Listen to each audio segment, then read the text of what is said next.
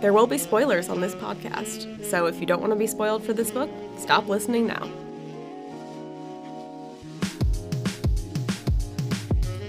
Hi, horn dogs and dogettes. I'm Lena. And I'm Nadine. I'm a writer and a critic. I work in book publishing. We are lesbians. And we're in love. This is Thinking Straight, a bi-weekly podcast where we read and analyze contemporary, heterosexual romance novels. We love women, and we want women's interests to be taken seriously, which is why we're making this podcast. So if you enjoy any of the books we talk about, please know that we love that for you, and we're roasting them from a place of love of the genre and its readers. We hope this podcast makes you laugh or makes you think, ideally both. So without further ado, let's get into this week's book. This week we read A Princess for Christmas by Jenny Holiday. Nadine, why did you pick this book? Wow. This is a listener write-in alert. Our friend Deirdre Rose, you can follow her bookish podcast, Books on the Brain, responded to our Thinking Straight Instagram story and suggested this title. Thank you, Deirdre. Shout out to Deirdre. A good time with this one. It was a nice Christmassy read. Yes. On the whole. Thank you for not torturing us with We still have things to say. Don't worry. Yeah, no, but there's stuff to say. But obviously, for some reason, Wildfire just really bummed us out so hard. And this was definitely more of an upper, I would say. Yeah, absolutely. So thanks so much. If you, listener, are interested in influencing what we may read on this podcast, you can make a suggestion too. You can. Email us at thinkingstraightpod@gmail.com at any time. Anytime. Do it right now. Right now. Okay, babe. What was this book even about? We read it like 2 weeks ago. Yeah. Well, Happy New Year, everyone. Here's our Christmas story. So Leo Ricci is a 25-year-old-ish cab driver, apartment building super, and architecture school dropout from the Bronx, working to make ends meet and take care of his little sister, 11-year-old Gabby, who was entrusted to his care 3 years ago when their parents died in a car accident. Right around Christmas. Right around Christmas is so tragic. As they drive past the UN building one December afternoon in Leo's off-duty cab, Gabby points out a woman in a glamorous dress desperately trying to hail them down. It's obviously a princess who needs their help. Leo resists initially, but gives in to Gabby's pleas and pulls over to see where the woman is heading. She is, it turns out, an actual real-life princess. Her Royal Highness Marie of Aldovia, a very small fictional alpine country near Germany and France.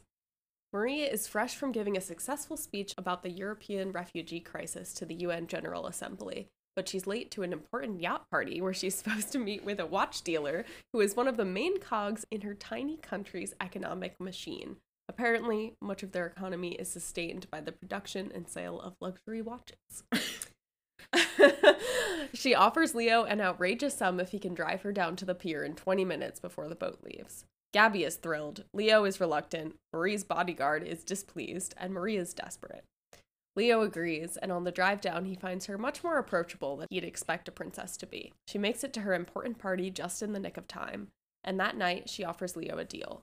She'll pay him $5,000 a day if he'll be her chauffeur for the next 3 days for the duration of her New York City trip. Leo's a little bit too proud to take that absurd rate, but on the other hand, that money could pay off so many of his debts and even allow him to splurge on a vacation for him and Gabby. So he agrees. As the week rolls on, he finds himself unexpectedly charmed by his passenger. Sure, she's sheltered in many of the ways you'd expect for a princess, but they bond over their shared traumas of losing their mothers around Christmas time. Yes, Marie's mother also died around Christmas time. Okay, but the way that they share it with each other is like, 4 Christmases ago. They're not just like, oh, and it was around Christmas. They're like, yes, 2 Christmases ago. 2 Christmases ago. Yeah. How many Christmases has it been?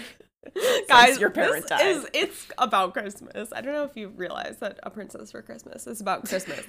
Okay, and Leo's impressed by her genuine kindness, generosity, and drive to do what she can for her country.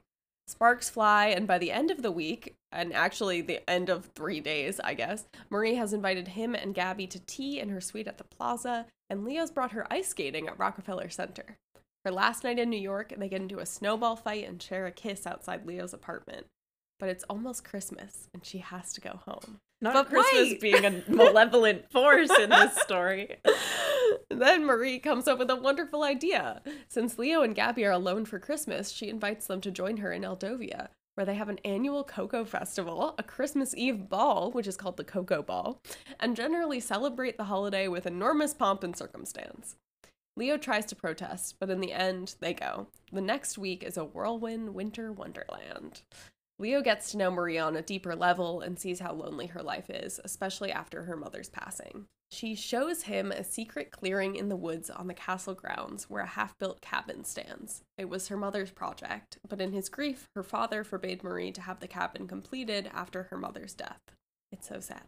Seeing how much the place means to Marie, Leo resolves to finish it himself before he goes, with the help of Marie's former classmate and friend from the nearby village.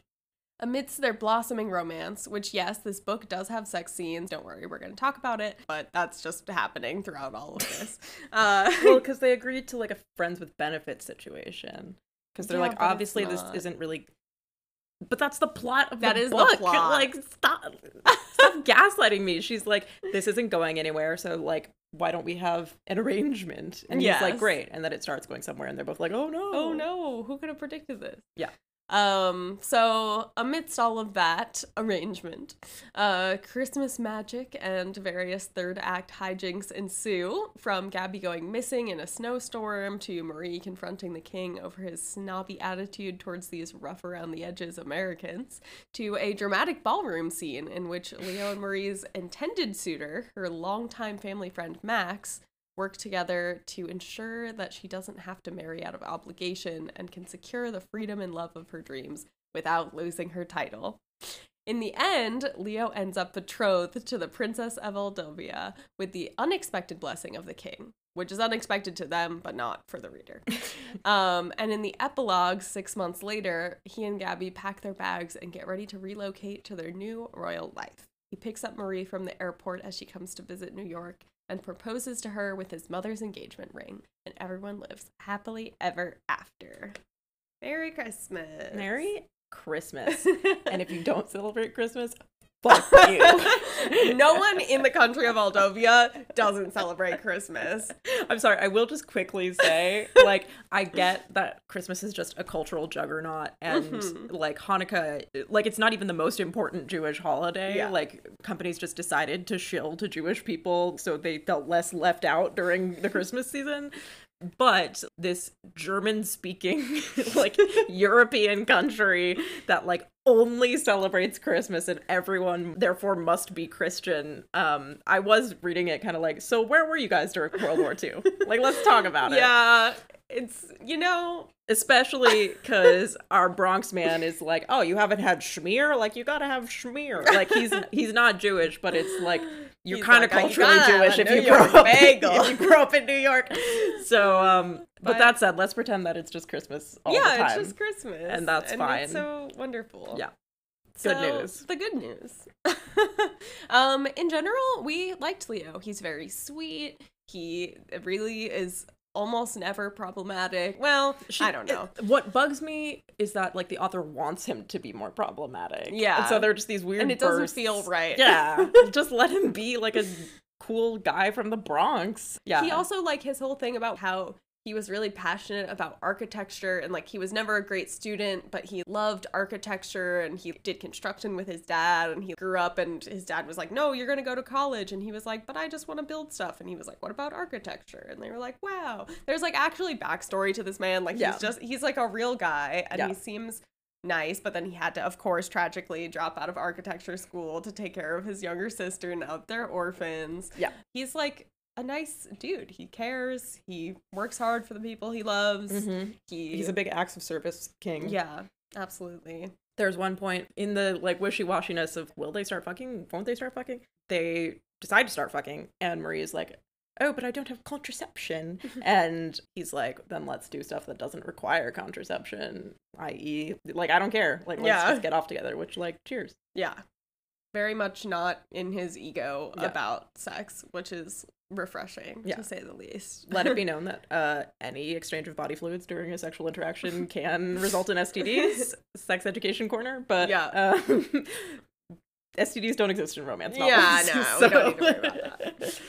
Yeah, so speaking of, another thing that we found charming was his relationship with his younger sister, Gabby. He built this cardboard fireplace in their apartment because they don't have a fireplace in their apartment, and they used to live in a house in the Bronx, but then they couldn't afford it after their parents died. Yeah. So that they had something to put their stockings on. Yeah. He built a cardboard fireplace. So that's very cute. He definitely goes out of his way to like try with her. There are some moments where we're like, bro, we'll get to the problematic Gabby parts. Not that Gabby's ever problematic. She's great. She's an unproblematic queen.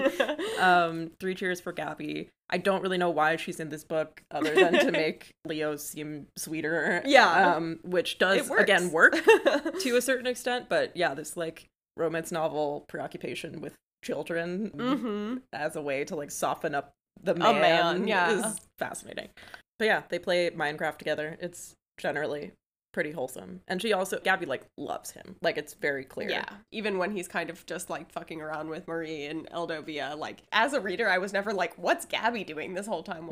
Like it's very much like, well, we'll make sure to send her on this lovely trip to play with the village kids and like take a ski lesson. And now we'll go do our thing. So like she's definitely considered throughout in a way that was nice. Yeah. I mean, again, I think the best answer would be if Gabby simply did not exist or like did not go on this trip to Eldovia. Obviously, like the reason for Leo to go to Eldovia is because Gabby wants to go so badly. Right. Also, I'm just like hearing myself say this shit out loud and it's like so ridiculous. I know, it's very silly. But it also felt weird to me when they were like, oh, and don't worry, like Gabby's doing like, I'm like, yeah, I understand that you shipped her off to equestrian lessons so that you could fuck a princess. Yeah. Like it doesn't necessarily make me feel better about the situation, but I'm glad she's having a good time. Yeah. But anyway, yeah, I also think that this is maybe the first novel we've read where a class disparity is handled not super ham-fistedly. Yeah. Like, I was remarking on the fact that this is our first ever real working class hero in any of the books that we've read. And immediately we thought of Brendan, the king crab fisherman from our very first episode. Is it Brendan and not Brandon? It is Brendan. You're joking. No, because like, remember, during that whole time we were recording, you kept saying Brandon. We had to redo it. There's probably definitely still times in that episode where Lena says Brandon. Brendan is not a name. Like... Anyway, he was secretly rich because apparently king crab fishing He's a billionaire. is like extremely lucrative. Yeah. But anyway, this guy genuinely is like just making ends meet. One thing that was really cool that Jenny Holiday pointed out is that having a medallion like to drive a yellow cab in New York is actually like insanely expensive. You have to shill out for one of those things. So they've basically trapped, especially immigrants who come to New York and buy a yellow cab medallion, imagining it'll be sort of their ticket to financial success, are just like totally fucked. The New York Times did reporting on it. My friend Brian Rosenthal, actually, who's never going to hear this shout out in this podcast because there's no way he'll ever listen to it. But anyway, he's a really good dude and he won a Pulitzer Prize for reporting on this because he's a really good reporter. And yeah, it's like genuinely an epidemic in the city that has led to, unfortunately, some cab drivers taking their own lives and that sort of thing. It's a very perilous economic situation to be in. And so when immediately this guy's driving a yellow cab, I was like, oh God, like, are we really gonna act like the yellow cab is this cool romantic thing in New York City when it's this incredibly fraught, actually, situation? And we don't. Miss Jenny Holiday, like, explains that he doesn't even own the cab. A neighbor owns the medallion, and so he has to pay to even drive the cab to help the neighbor pay off the medallion. So it's like he's losing money to make money, and like it's this fucked up situation. And I'm like, oh, not the accuracy about taxi medallions. Yeah, and like the only way they can even afford their apartment is because his friend Danny, who is also a side character in this that I didn't even mention in the synopsis because she's kind of irrelevant to the plot, but she's like kind of important but not at all. She's the focus of book 2 of this series.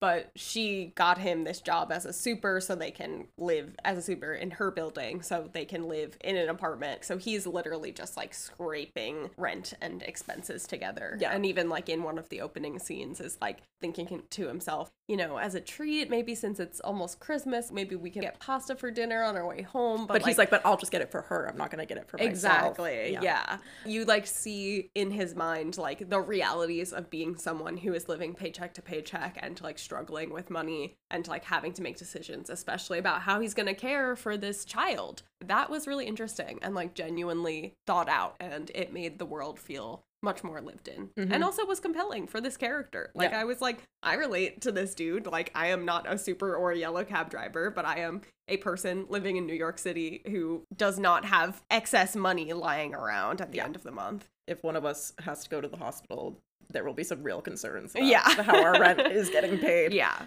So yeah, that being said, obviously at the end of the book, he does just get whisked away to become literal royalty, so all problems solved there. But, you know, maybe that's part of the fantasy of it all too. Right, that's true. And it is interesting to see the gender reversal there, because it's usually a woman meets a prince and then becomes a princess. Right. And like, that is the ultimate fantasy, because then you have people waiting on you hand and foot. Right. And this book is not only sort of deconstructing the fantasy of being a princess, although it ultimately plays into it at the end, it is also being like, well, what if you, working class Bronx man, married a princess and then never had to worry about money ever again? So that's kind of cute. I will also just say Nadine's father's side of the family is from the Bronx, and I am charmed by scruffy little Bronx people. Scruffy Bronx people.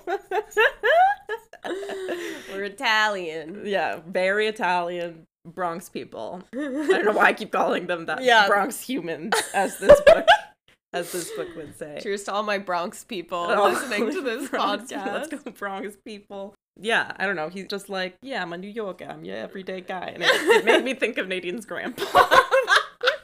That's fascinating. Interesting.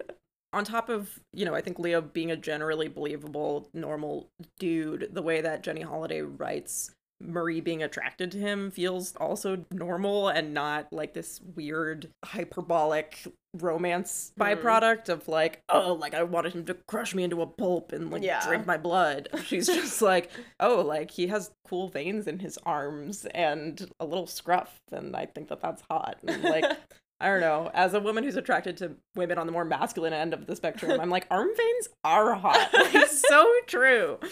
Like, she's like, I like that he's a little rough around the edges. And I also liked that he was a little rough around the edges.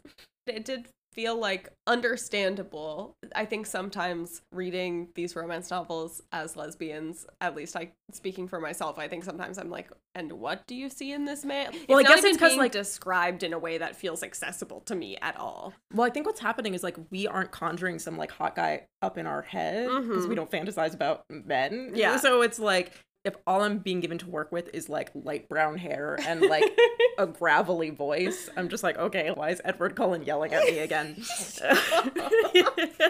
That's who you conjured.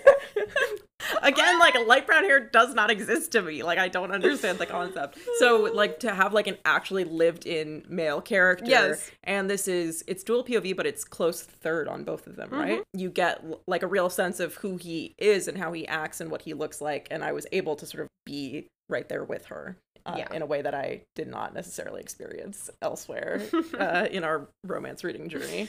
Yeah. And on the other hand, for these two being attracted to each other, at one point Marie says that she's good at archery and Leo gets horny about it, and that is so real and relatable. Yeah, like, I too that's the pinnacle of lesbian. love when a woman is good at archery and other such things. Yeah, no, it's very cute. I mean, since she's from this like winter wonderland place in the Alps, she's like, I am very accomplished at all manner of winter activities. Sports. Yeah, not that archery is a winter sport, but anyway, she's a little sporty gal. I guess that's, you know, you just got time when you're royal to learn to do all these things. So we love that for her. Yeah. And I mean, I went to school in New England after growing up in Florida my entire life, and people were like shocked that I was terrified of sledding.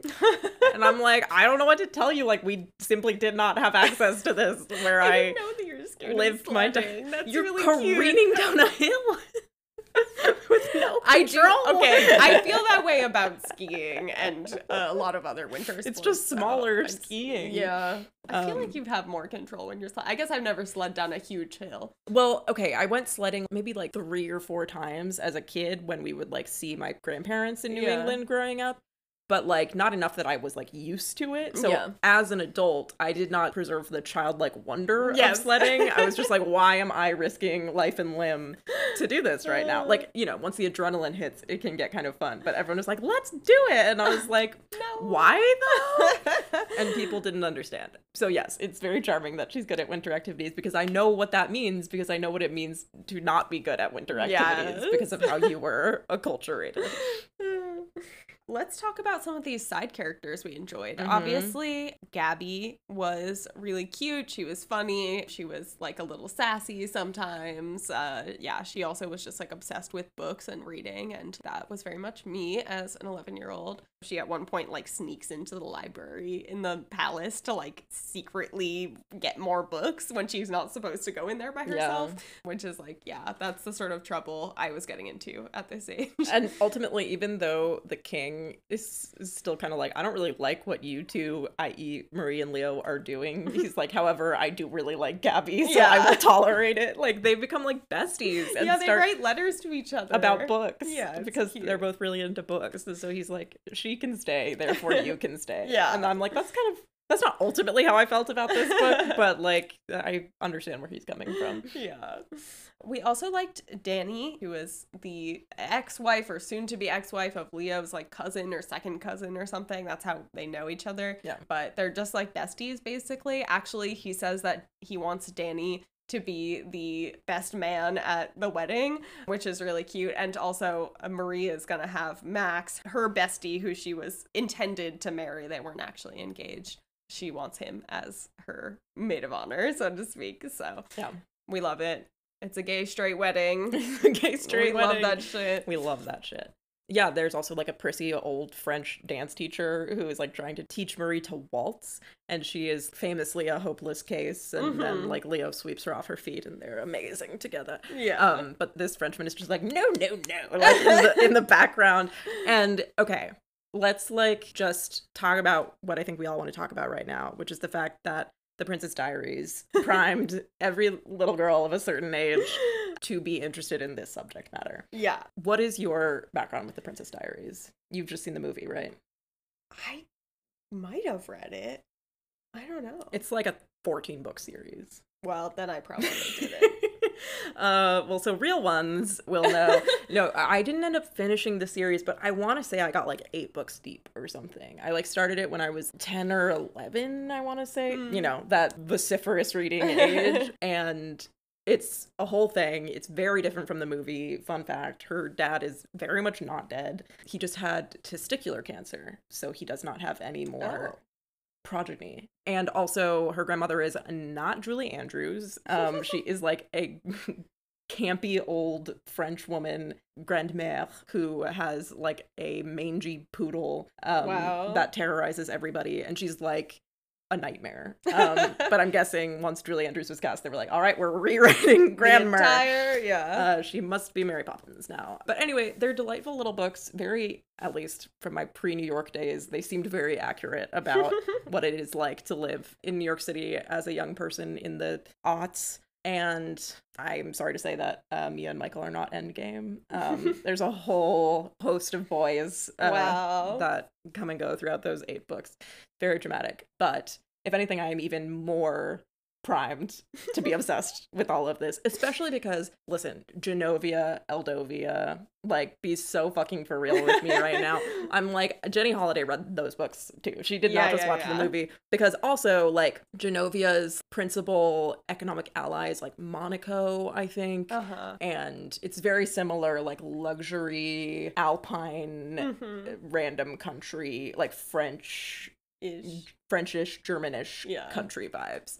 So I do think like The Princess Diaries was the blueprint for this. Obviously, what's it called? The Princess Switch, the Vanessa Hudgens Netflix movie does a very similar sort of like fake Bavarian winter country thing. And repeatedly, I think to its own detriment, this novel is like, oh, it's like a fake Hallmark movie country, because like this is a trope. I don't know if it predates The Princess Diaries and The Princess Diaries just like really exploded it because it also introduced it to tweens. That's quite possible. But yeah, this is like a whole universe unto itself. I'm not a Hallmark Christmas kind of girl. I don't know anything about any of that.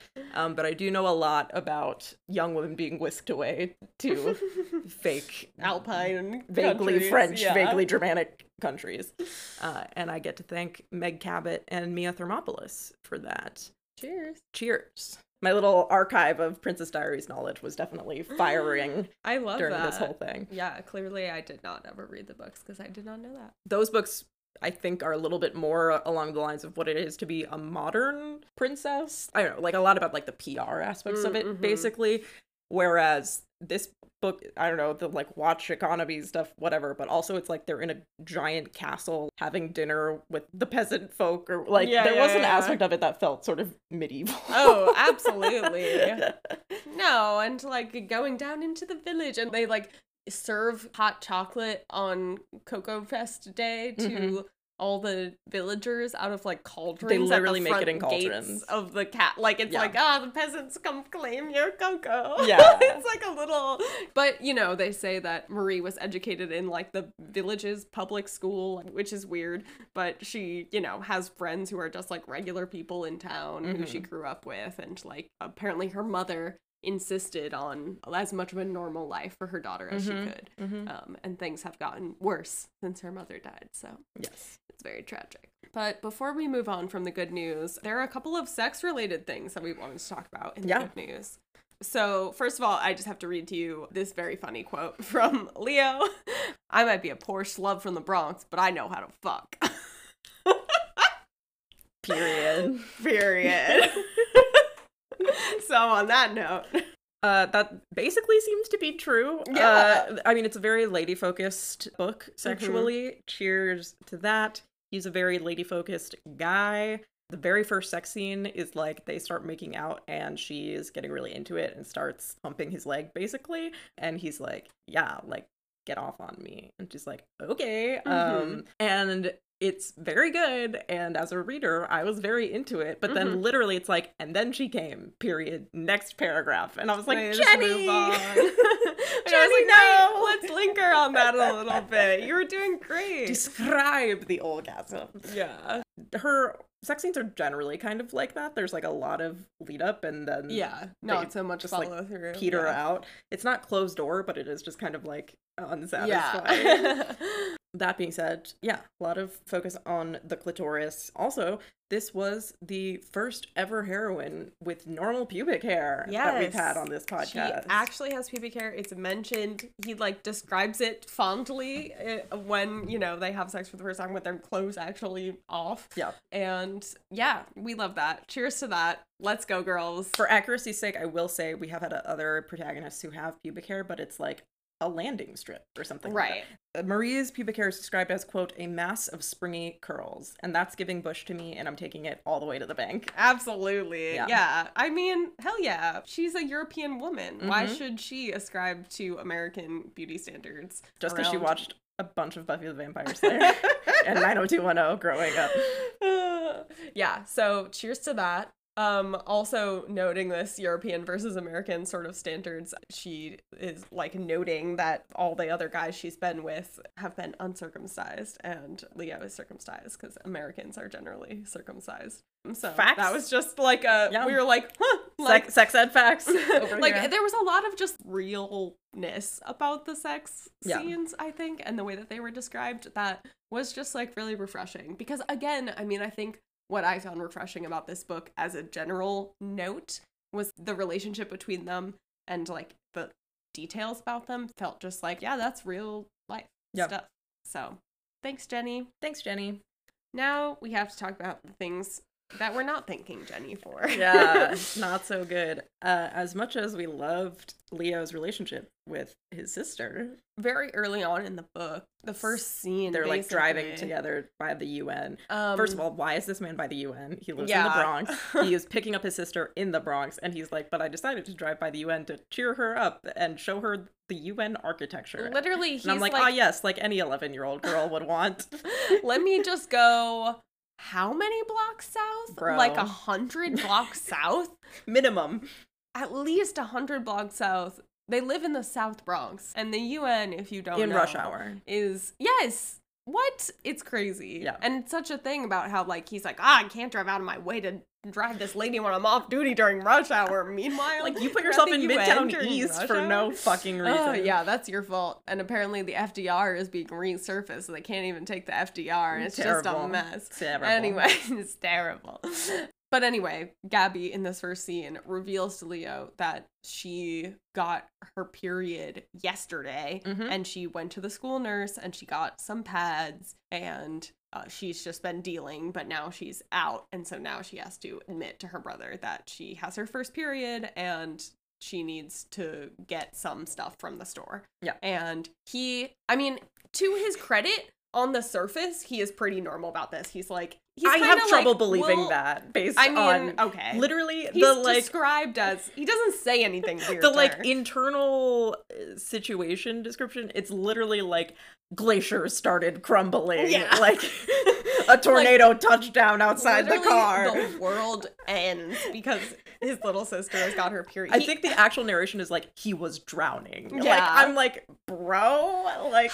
And if this had been played as like, oh my god, she's growing up, you know, this is overwhelming, he's not really prepared for this, and he wants to make sure he's gonna like do the right thing for her and support her how she needs with this and like not be weird about it. Great. If that was his concern, like that would be great. But it's more like, oh my god, I can't think about my sister having a period. And it's just like, bro, get a 25 whole years old right now. Like, And he's he- so fucking for like real. someone says the word tampon around him and he's like shuddering, like as It's like, why is anyone saying that word? I'm like, for someone so obsessed with pussy or so Sorry. into like pleasing women, it's like maybe you need to learn what a fucking tampon is, you absolute child. yeah, it's just like he's like grossed out by the whole thing or like overwhelmed or like afraid of it. And it's just like, it's hyperbolic. It is like ridiculous. I'm just like, you're literally please get a so grip. lucky that Marie can't hear your internal monologue, because any woman, if they knew that this was what was happening in your head, would be like, goodbye, or should be, ladies. Yeah.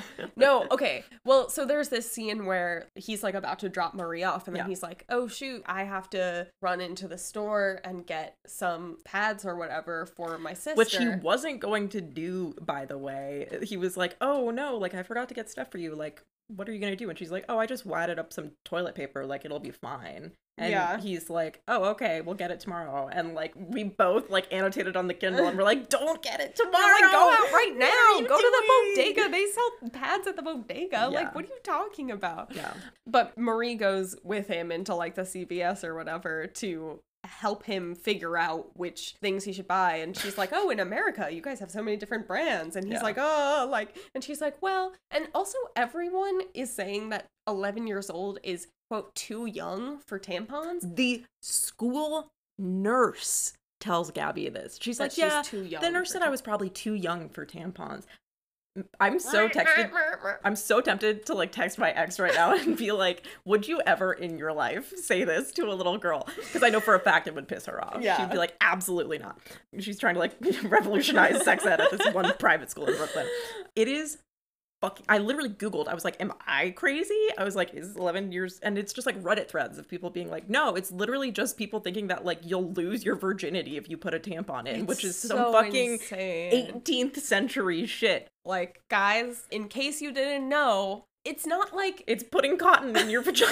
Like, that's it. it's not That's like, all it is. 11 years old is also a really normal age to get your first period. Oh my God. Like, I feel like the majority of girls get it like 11, 12, 13. Okay, wait. Say when you got your first period on 3. 12. 13. Oh. Okay. Yeah. Couple of late bloomers on this podcast, but 11 is literally so Yeah, normal. 11 is a really normal age to get your period. This is not like precocious puberty. It's not like anyone has asked Gabby, like, would you rather use a tampon or like Nope. explain to her, like, here's the different options. Here's, you know, the pros and cons of each. Yeah, Like, now she has this weird fucking idea. Like, she's gonna go to college and her roommate's gonna be like, I've been using tampons since I was 10 years old. Yeah. And she's gonna be like, oh no, weren't you too young? And her roommate's gonna be like, who the fuck is this? literally, it's so weird. So anyway. I was using tampons immediately as a 13-year-old because I did dance. And yeah, if you're an athlete in any way, you And also I have had a to. heavy flow. Like, it's like, Yeah. think my mom like just explained the differences to me and was like, let me know Dealer's what choice sounds to you, you know.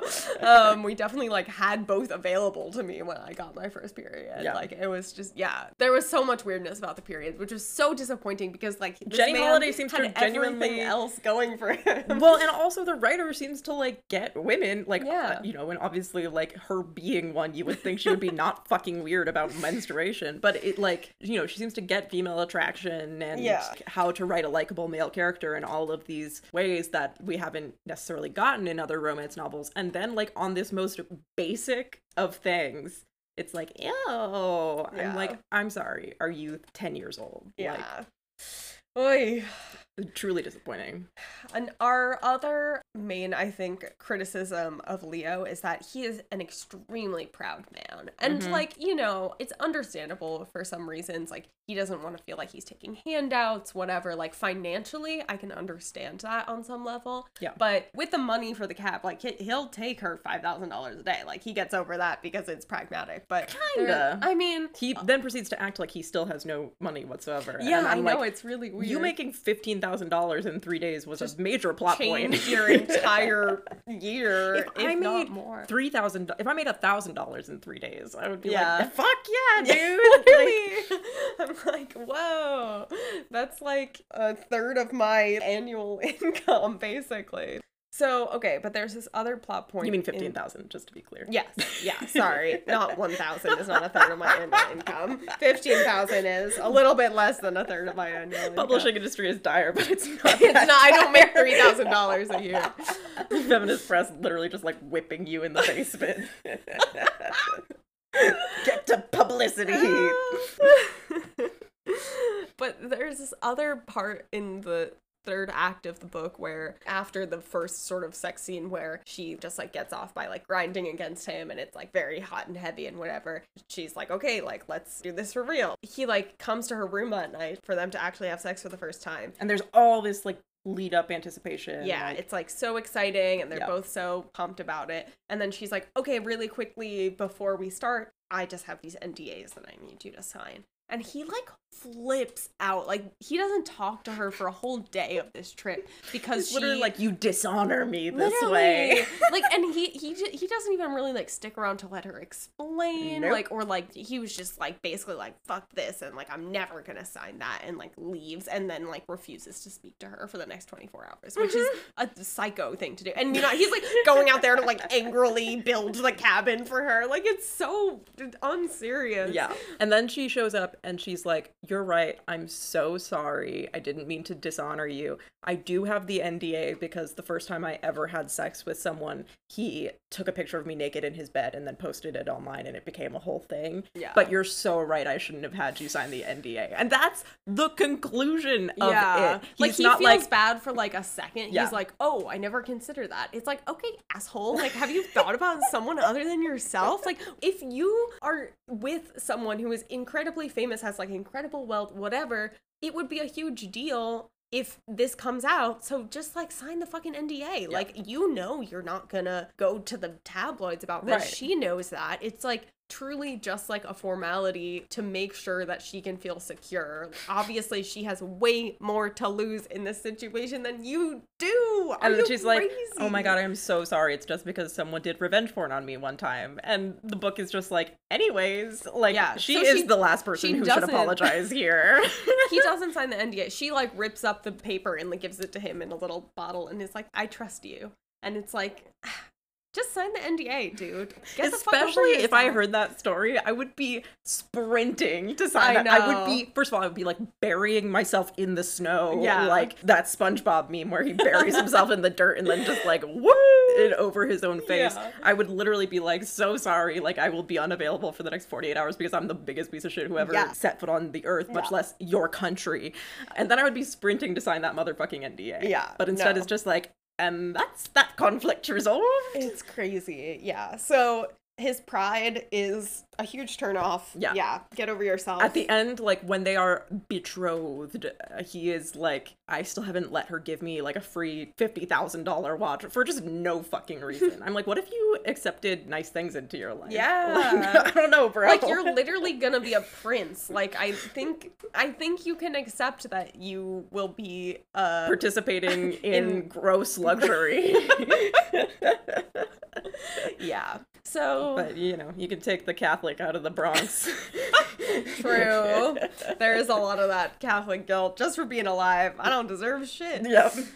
So here's something silly. Her bodyguard is named Torkel. Yep. That's apparently a name that's not terribly uncommon in Switzerland and places like that. Yeah. But I just think she just drops it on us, and we're like, who? No context. She's like, and then Torkel said, and I'm like, I'm sorry, but I cannot in my head hear Torkel and then imagine like a big, human. huge man who is gonna be your bodyguard. Like, if anything, Torkel is like a little like mischievous like wizard man. Like, he's like a little like he's like coming out of the abyss to be like, like your quest. My name's Torkel. I can't imagine a human being, period. In The Zone of Interest, actually, which is a novel by Martin Amis set during the Holocaust, largely from the point of view of the Nazis who worked at Auschwitz. Fun read. One of the Nazis has a tortoise named Torkel. And I'm like, that is a appropriate great name tortoise name. Well, I don't know. I'm like, I don't want to give any of the Nazi characters in this book credit for a good tortoise name. But it is, I think we can all agree, more appropriate for a tortoise than a human being. Yeah, so that's just silly. But also the other main, like, servant person that's around and is a side character here and apparently has his own book focused on him. The third book is his love story. Is Mr. Benz, B-E-N-Z. Yep. Do we know his first name? Matthias. It's like a whole thing. Oh. At the end. Yes. Leo's like, Mr. Benz, what is your name? And he's like, Leo, it's been Matthias all along. That's a really meaningful exchange. Wow. And then he's like, anyway, I'm gonna keep calling him Mr. Benz because it's weird not to. Anyway, the way they're describing this man, he is like stick so far up his ass. He is Mr. like decorum. He's actually he's not her like butler. He's the king's equerry. You know the guy who plays Holt's gay husband on Brooklyn Nine-Nine? Imagine every other role that guy has played as like a bit character in NBC comedies, and that's exactly what Mr. Ben is giving. Nadine is Googling Brooklyn Nine-Nine Holt's husband. Oh, yeah. Am I wrong? He played that guy on The Good Place. Yes. We have now learned via Google that his name is Mark Evan Jackson, actually. Yeah, this is what I was picturing for Mr. Benz. Turns out he's apparently also like 25 the whole time. That was apparently stated at one point. Totally missed it because nothing in my understanding of this character could align with man who is 25 years old. And the actor I just mentioned is like late 40s, early 50s, easily. Definitely. So what's that about? When Lena was like, Mr. Benz is the focus of the third one, I was like, ew. And then she was like, apparently he's young. And I was like, what? Yeah, so if you want to see Mr. Benz fuck, I don't. Book 3, baby. Yeah. I'm sure it's gonna be like, like him coming out of his shell and learning not to be so proper. Yeah, this whole thing is very silly. The way that it ends is so silly. Basically, Marie has been Are you told... gonna talk about it? I am. Okay. Marie...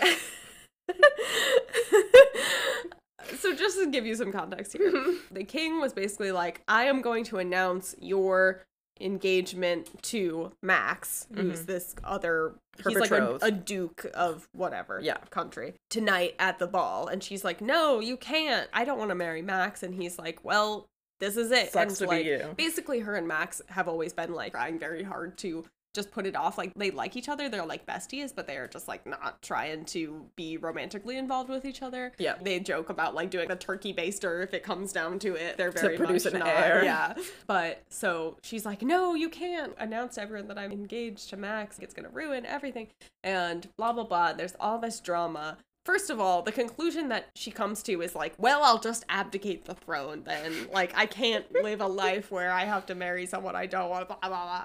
And which I don't know why I'm laughing. That's, like, actually fair. If you don't want to be involved in the monarchy anymore, then, like, leave the fucking monarchy. Yeah. Don't pull a Harry and Meghan and be like, we're leaving. No, we're not.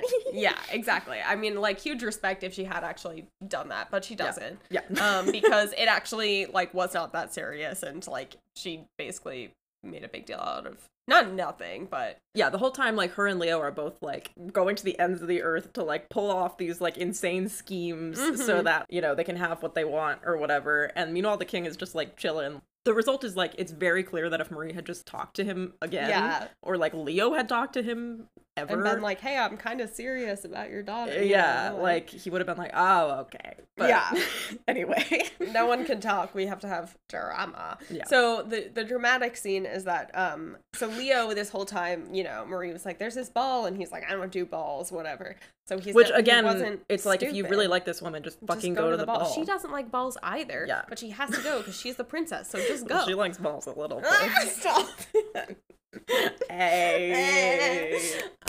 Gross. So anyway, Leo, Mr. Benz comes through and helps Leo get a fancy suit and get ready for the ball, and he literally like makes a grand entrance the way that a woman would in like the opposite of this plot, where like, oh, she's the princess now and she's coming down the staircase in her beautiful, but it's him coming down the staircase in the suit. But the way that they describe it is, wait, where's that quote? We need it word for word. We gotta have the quote. No one could mistake that look, that stride. He was staking a claim. He was coming for her. Earlier, she'd focused on not making a scene, but she hadn't known this kind of scene was an option. Her entire body tingled as he jumped down the last few steps, landed like a panther, and began crossing the floor, oblivious to the light shining on them and to the crowd watching in silent astonishment. Like, what? We both took a stab at acting out what that would look like, leaping off the couch. We like startled knives with our ridiculous movements. It's giving Cats the Musical. Like, boom. Yeah, what the fuck are we supposed to picture other than this man literally like going on all fours across this very proper ballroom floor? And she's like, my whole body is tingling. She also, the sentence like 2 pages before that, when she's describing like his look coming down the stairs, she literally says he looks like a predator. And I'm like, oh, hot. Like, I love it when the person I'm into looks like a fucking predator. This is what I'm talking about with Jenny Holiday trying to do this weird like possession kink shit in the middle of her otherwise wholesome but with sex Hallmark movie novel. Is like, she tries to make my very normal Bronx man be like, I own you now. And I'm like, listen, if we're being so real, she owns like, financially speaking, like, you cannot leave this relationship after you move to Eldovia. Yeah. But yeah, he's like, I just did the equivalent of putting you over my shoulder and walking away with you. And she's like, I think everyone can see that. And it's like, okay. Like this dude is overcompensating so fucking hard. If you guys have seen the movie Fair Play on Netflix, which is about a man becoming an absolute monster, like seriously, because his female fiance gets a promotion that he thinks he deserved. Like, it's very much giving that like small king short dick energy. Like, you literally don't have to do all that. Like, I'm glad she's into it, I guess, because of course she is, but gross. Yeah. It's very ridiculous. It's very silly. It's just the unnecessary drama of this whole plot anyway. I mean, like, you know, the whole, like, reverse ballroom staircase moment is cute, except then she had to make it weird by being like, he was like a panther and a predator, and he, like, leapt from balcony. Like, what's going on? Landed like a panther. Yeah. Other moments of, like, weird her trying to make Leo be like suddenly a different kind of person than he is. At one point during a sex scene, she's wearing something with a lot of buttons. It's like supposed to be a running joke in the book that like she keeps wearing like all these like complicated rich people clothes with a shit ton of buttons because she has like people to help her dress and stuff. So he literally like rips her sweater off or something and like pops some of the buttons, and like literally, that's not hot. I spend money on that. Yeah. Don't rip it. I don't understand the clothes literal bodice ripping trope. Like, no. The whole time, I'd be like, even if I was like excited in the moment by that, by like the immediacy of it, afterwards I would be like, dude, like, wait, but like, are you gonna learn to sew and fix that? Because, especially like, this woman's probably like custom couture, like literally irreplaceable wardrobe, I would assume. I know. Like, and she's gonna have to go to her, like, whoever does her fashion stuff and be like, so sorry, my disgusting ass boyfriend like ripped this off my body. Yeah, I don't understand. Yeah. I don't know. Don't do that. We've got I mean, a teeny do tiny it if little you want woman to, and but- a big old guy. Yeah, she's like, it's not my fault. I'm just my stature. Yeah. So Luckily, there's no talk about how tiny her vagina is. Yes, Because as we we've do avoid established, that is not relative to body size. yeah. But yeah, she is like, 5'1", 5'2", and he's supposed to be tall 6'7". and kind of like built. Yeah. Classic. Just, I mean, that's par for the course. And pretty much everyone, I think we've had that. Yeah. Oh, continuously they say F instead of saying fuck, but then they do actually say fuck. fuck sometimes. So Like, it's like they'll be like, F me, like, I couldn't believe that, whatever. And it's like, but then like 2 things In later, the he's like, Bronx? I know how to fuck. And it's like, okay, so just say it. Like, what? It's not like this is like, you're gonna get rated R Right. in the movies. Like, it's like you're keeping your PG-13. Like, this is you don't definitely have like a rated R certain book. number Like, of fucks in your back pocket. Like, I don't understand. yeah, it's very, it took me out of it. I'm like, no way is this man being like, F, the traffic's so bad. It's like this was written for one market, and then Jenny Holiday went back and like her control F to take out all the Fs and Yeah. make them fucks like failed. Like, it's just a yeah. weird scattering. She also says goddamn sometimes and then goddamned other times, and I'm like, stop it, pick one. Yeah. And pick goddamn, because it doesn't make any sense to say goddamned Goddamned. unless you're writing in the 18th century. Speaking of word choices, this is funny because this is like a pet peeve of mine for like the queer community. Yeah. She says humans instead of people.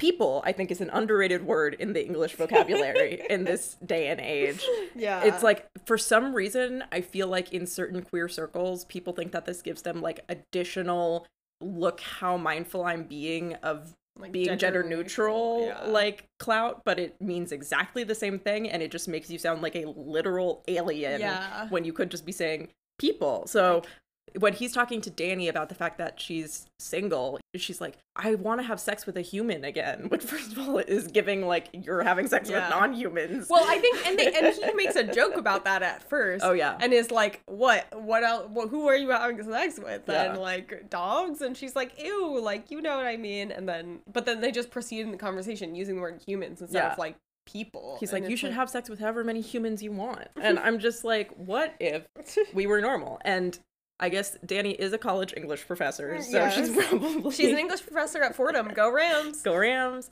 But yeah, she probably is hearing a lot of nonsense every day. But that does not mean it has to become a part of her personal vocabulary. Yeah. And that doesn't just happen like between Danny and Leo. At one point, I think in Marie's inner monologue, she's like, even though I'd had relationships with other humans in college or something Yeah. like that. And it's just like, guys, And it's like, it's not ET. like she's bisexual. Nope. Like, she just, there's nothing to indicate that whatsoever. Nope. That's not what the author meant. Yeah. It's just like a weird, stop doing it. Stop That's it. my plea to all of you out there writing or speaking in the world. Don't do it. Don't do it. Yeah. It's weird.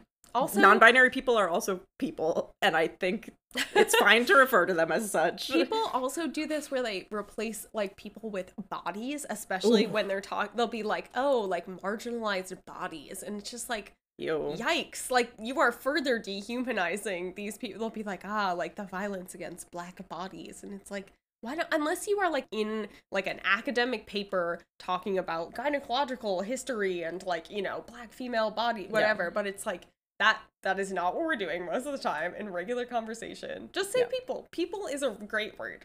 Underrated, great word. 10 out of 10. That's it. Might we recommend the word people? With that, why don't we hear from some people about what they thought of this book?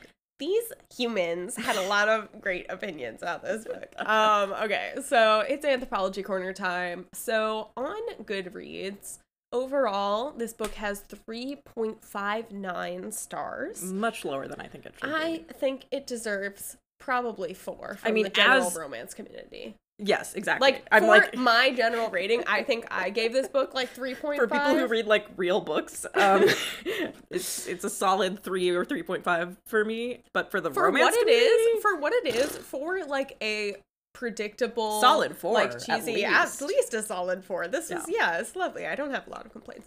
Okay, so Jen Reads Romance gave it 5 stars and said, I really enjoyed this book a lot. I know everyone enjoys a Christmas movie, but this was even better for me. All of the charm, but, you know, with a lot more kissing. LOL. I also like that Gabby, Leo's little sister, was a fully formed character and not just a plot moppet. I thought that was a funny turn of phrase. Plot moppet. Thanks, Jen. I agree. Even though really Gabby only exists in this plot to make Leo have excuses to do the things that he's doing, make the initial choices that he's making, and also to, you know, create additional sympathy and make him more likable.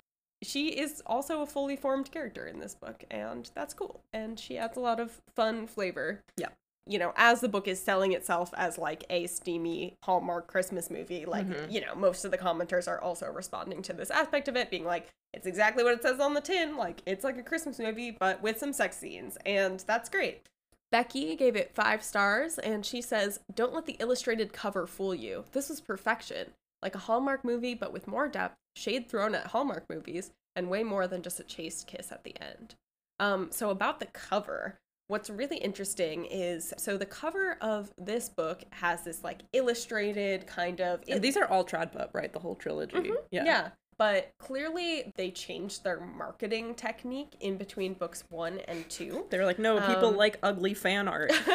Well, okay, I will say that it looks like the way that it's marketed is geared probably towards a slightly older demographic, honestly. True, yeah. It looks a little bit more classic. It looks like a fashion illustration from like 1920s Vogue. Exactly. It's just like her with some like Christmas theme. She's wearing a red coat and just like standing there by herself. It's not as cartoonishly cartoon people. It is more like a fashion illustration. That's a really good way to describe it. But books 2 and 3 are your just very classic. I think uglier than usual, honestly. I mean, definitely the art leaves something to be desired. But they are in general your classic kind of much more actually like drawn in Procreate. Yeah. Cartoon couple on the cover. There's like sort of a gimmicky kind of look to it. Even the typeface for the text is like a hand-drawn typeface as opposed to this cursive type that is appearing on the first book. So this Christmas in Aldovia series, the second one is called Duke Actually, which is also, the title has gone a very different direction, like the vibe of the title. Yeah. A Princess for Christmas is like, I could expect anything from that. Like, I probably would not have expected this book to be including sex scenes in it from the cover. But looking at the second book's cover, I absolutely would. That's the vibe it's giving. True. So it is super interesting. I just wanted to sort of think on that a little bit, the way that the marketing has changed and how the romance industry marketing has changed so much over time. And like the different streams of it that still exist. Yeah. And it's not like this book came out that long ago. This book is from 2020, I think. 2021. Yeah. First published October in 2020. Yeah. So, I mean, even just, I wonder how much the industry has changed just in the past couple of years, because it really boomed over the pandemic. Right. Like, I think between the first and the second book, a lot changed, and they were like, we got to take a totally different direction. Yeah. Because people clearly respond to ugly art. I'm not gonna sugarcoat it, you guys. No, it's not good. Up your taste in every aspect of this. Yeah. Consumerism. Okay, so my last review that I wanted to share. I do quickly want to touch on the girlies like resenting the chasteness of Hallmark movies. I have only seen like 1 or 2, and I've watched 2 Lifetime original Christmas movies because they were about gay people. And I don't think that this is confined to the gay ones. These products are so jarringly sexless that it actually feels like more transgressive than if there was a lot of sex in them. Like, it is so fucking creepy. Like, the lack of no, you're so right. humanity and like passion. And so I'm just sort of like, is it just like older people who are, I will say, one of my favorite film critics, Alonso Duralde, who is a married gay man, is obsessed with Hallmark Christmas movies, has written, I think, multiple books at this point about them. Like, that is like his area of film scholarship. Wow. So I would love to know why he likes them so much. Yeah. Like on a human level, like, what are you getting out of that beyond warm fuzzies, which I guess is just enough for some people. Yeah. I don't know. I mean, we've definitely watched some Lifetime movies that were just for the funny factor, like, for sure, because we're like, this is so dumb. Yeah. But what draws me to media, I mean, my like top 10 movies of the year this year were like, yeah, the weirdest shit you how ever feral seen. can you be? Yeah. Opposite energy of Very Hallmark much. movies. Okay, so the last review that I will share is from Rachel Reads and Sings, who gave it 5 stars. Rachel says, I'm also absolutely obsessed with how this perfectly captured the feeling of watching a Hallmark or Netflix Christmas romance while also incorporating some really great steamy scenes. I loved Leo's dirty talking in particular. It's like you get the best of both worlds here, lol. Highly recommend if you're looking for a fun, sweet, and sexy Christmas rom-com. My only issue is that I didn't love how everything with the main conflict wrapped up really easily / quickly, but that's pretty typical of Hallmark movies, so I'm cool with it. One thing that I will say here is that there were a lot of commenters who said they really liked Leo's dirty talking. It was certainly not nearly as egregious as many a dirty talking. Oh, if girls want to call that dirty talk, and like that is what dirty talk is from here on out, like cheers. Love it. No, would love to just cap it at that. In the first sex scene, when she starts grinding on him, he's like, yeah, take what you need. And it's like, yeah, good, cheers, let's go, girls. But Lena pointed out that he's from the Bronx and he has an accent. So after Lena was like saying some of those types of lines in a Bronx accent, I just couldn't stop laughing, and so I just want to leave you with that warm and fuzzy note in your heart to know that all of that sexy stuff is coming from a very thick Bronx accent. Yep. Cheers. Picture it. Picture the words pretty pussy. No, okay, that was a really bad one. Yeah, we can't. I can't. Nope. Right to jail. Well, I think that's it for me. Do you have anything else you want to say about this book? No, I mean, I think when Rachel said, I would highly recommend if you're looking for a fun, sweet, and sexy Christmas rom-com, I would echo that. Like, if you want to turn your brain off and tune in to something like this, I think this is a solid example. And I read it in like a couple of hours, just breezed right through it. I did not feel particularly moved in any kind of way about it, but I had some laughs. I, enjoyed somewhat some of the sex scenes, and I was like, that was silly. Yeah. So, a good way to spend an evening, I suppose. All right. Well, Lena, what have you been reading this week or past couple of weeks as we've been on a little hiatus here? Yeah, back from our holiday hiatus, which was supposed to be 1 week, but ended up being 2 plus 3. Sorry. Happy New Year. Yeah, I mean, I rounded up all of the books that I read last year to sort of like see how that went, and I read 82 books last year. Woo! Thanks. Thank you. Thank you so much. I know you're applauding me in your car or home or as you walk down the street to get groceries. And so I'm trying to do at least 80 again this year. So I'm on my 3rd book of the year on January 6th. Feeling good. Mm-hmm. So I'm currently reading Brutes by Diz Tate, which, like, if I was going to write about a literary fiction work in a satire about literary fiction works, I would make it called Brutes by Diz Tate. Sorry, Diz Tate. But I cannot believe that is your name. It's so perfect. So anyway, that is, so far I'm halfway through quite a good literary work about grubby little teenage girls in a gross part of Florida near the Orlando theme parks. And I was in a middle class to upper middle class part of Florida, so I can't relate 100%, but like just the way that this author describes coming back to Florida as an adult and the heat, and I don't know, there are a lot of things that are hitting home. And also I love it when teenage girls are feral and there's like a mystery crime element. So it's all hitting. I just mentioned I finished The Zone of Interest, which, like, I don't know that it's possible or appropriate to say that you like a book from a predominantly Nazi point of view set during the Holocaust, but it made me think quite a lot, and now I'm, like, very interested in doing more research into that period of history, because I haven't done any since I was forced to in like 7th grade or whatever. But like, as someone who's interested in human behavior and especially the extremes of human behavior, like definitely something I'm interested in delving into further in a non-fictional sense, although this was a really jaw-dropping piece of fiction just from a research standpoint. Like Martin Amis, his acknowledgments are 7 pages long.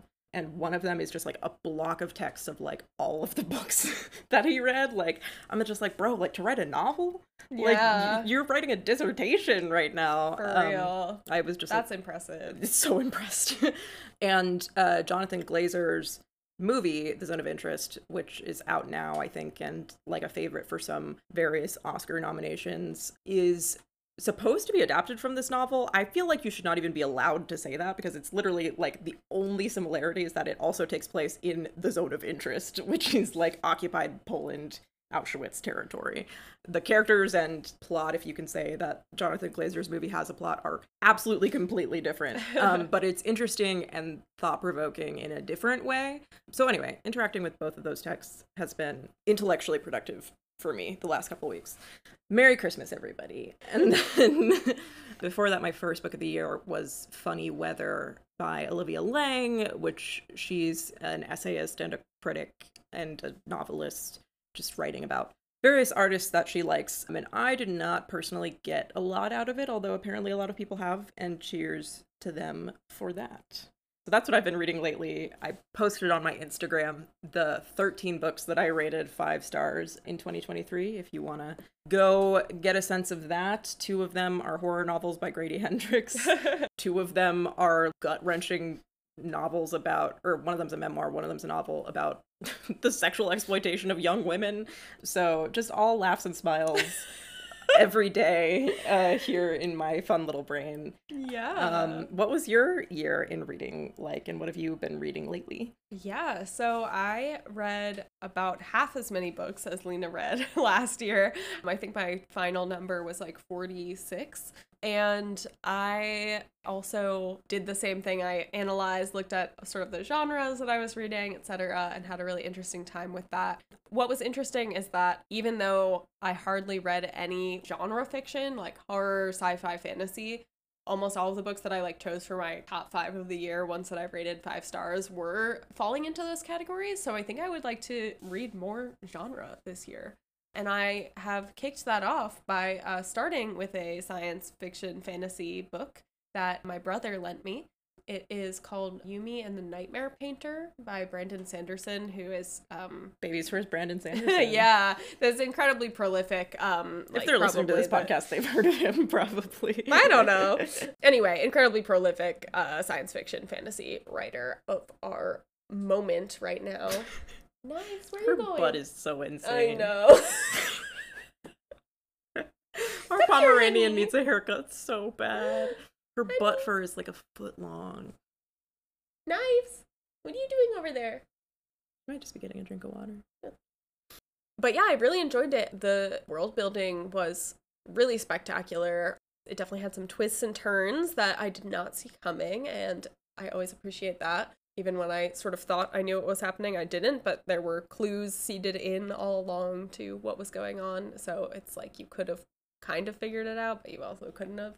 But yeah, it also, this edition that my brother has is like a fancy Kickstarter exclusive edition. So it's like got foiling on the cover and all these beautiful illustrations on the inside. And if you, like me, love a book as object, all you ebook and audiobook girlies, you'll never get me. I mean, I have been reading some ebooks lately, but I love a physical book, and I love the texture of a book and the feeling of the weight of the pages. Especially, I'll say, working in publishing, people put a lot of thought into exactly how a book comes out as a physical product. The weight of the paper, the typesetting, the quality of the ink and all of these things. So yeah, that's my plug for reading a physical book. Reading fucking books. And buying books from your local independent bookstore or getting them from your local library. I will say I have been using Libby to listen to audiobooks as I go about my day and do our New Year's chores and stuff. I don't count listening to books as reading them simply because you do not read things that you listen to with your ears. But I did listen to an audiobook recently that I actually really enjoyed, so I will recommend it to you guys because I listen to basically only rom-coms, ideally bad rom-coms. Mm-hmm. This one was really good and it kept me from doing my chores as a result. Called For Her Consideration by Amy Spalding. Lesbian love story. I do not listen to straight people in my free time. God help me. And it's about a woman who went through a horrible breakup, the kind of sociopathy that only dykes can pull off. Which, if you're not one... Truly. So her ex, who, they had been together for 3 years, lived together, were planning on getting married. So our relationship. Yeah. Her ex was basically like, I can't deal with you anymore. Like, I'm moving out. I'm like sleeping on our friend's couch. And she emails her and she's like, I'm genuinely sorry I can't do this in person, but like, I've just basically been like building up all these resentments against you and I need to let you know what's been going on. And she writes out a list of like everything that she thinks is wrong with her. A list. She's like, you're late all the time. You lack ambition. You like blah, blah, blah, blah, blah.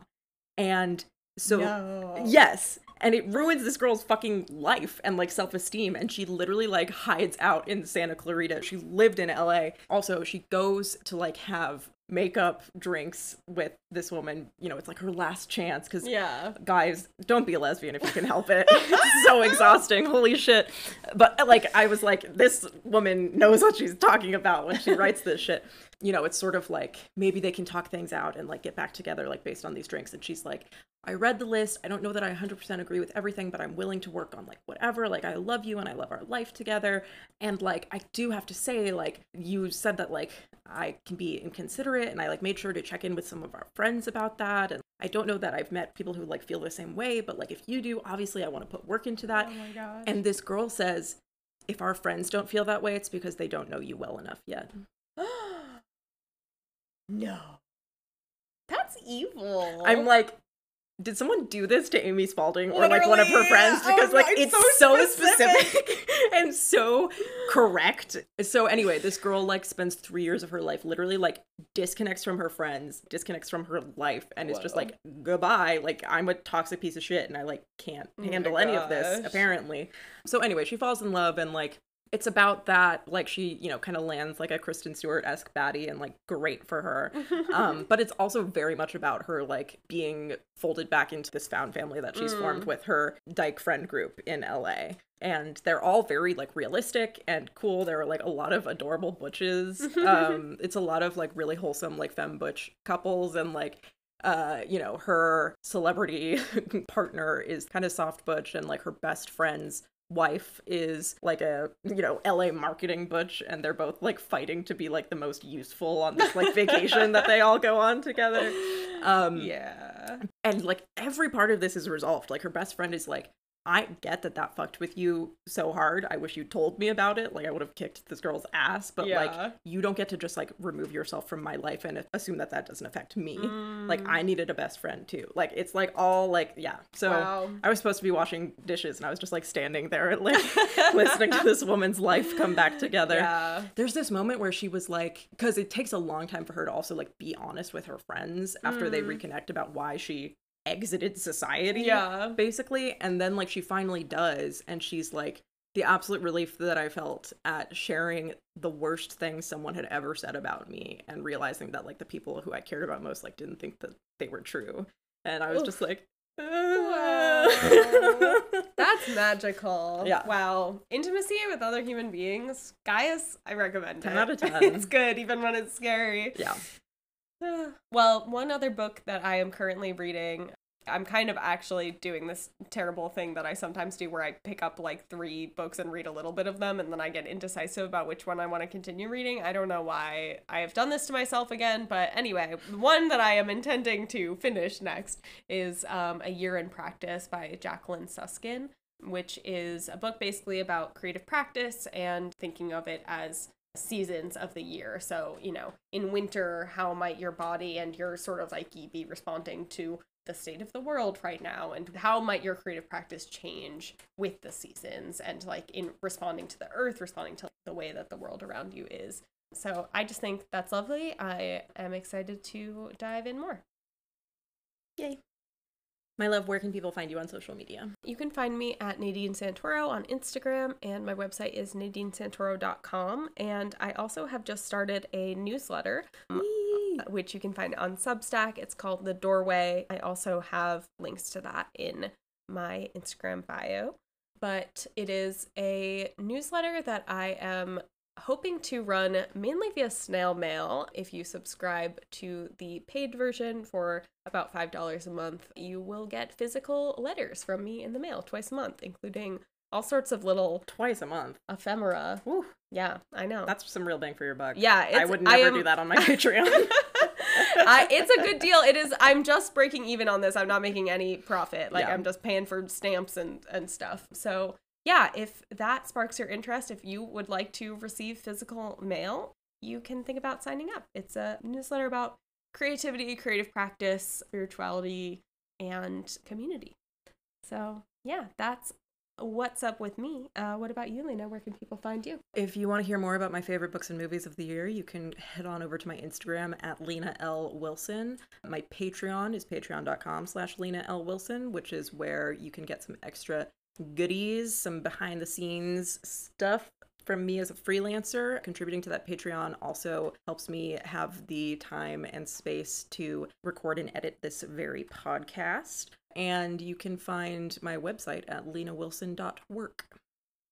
And you can find us, Thinking Straight, at Thinking Straight Pod on Instagram, and you can email us at thinkingstraightpod@gmail.com.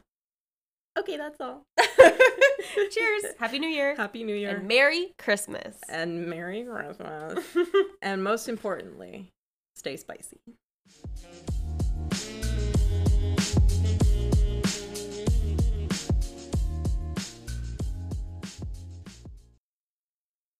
Hi, I'm Lena. This is Thinking Straight.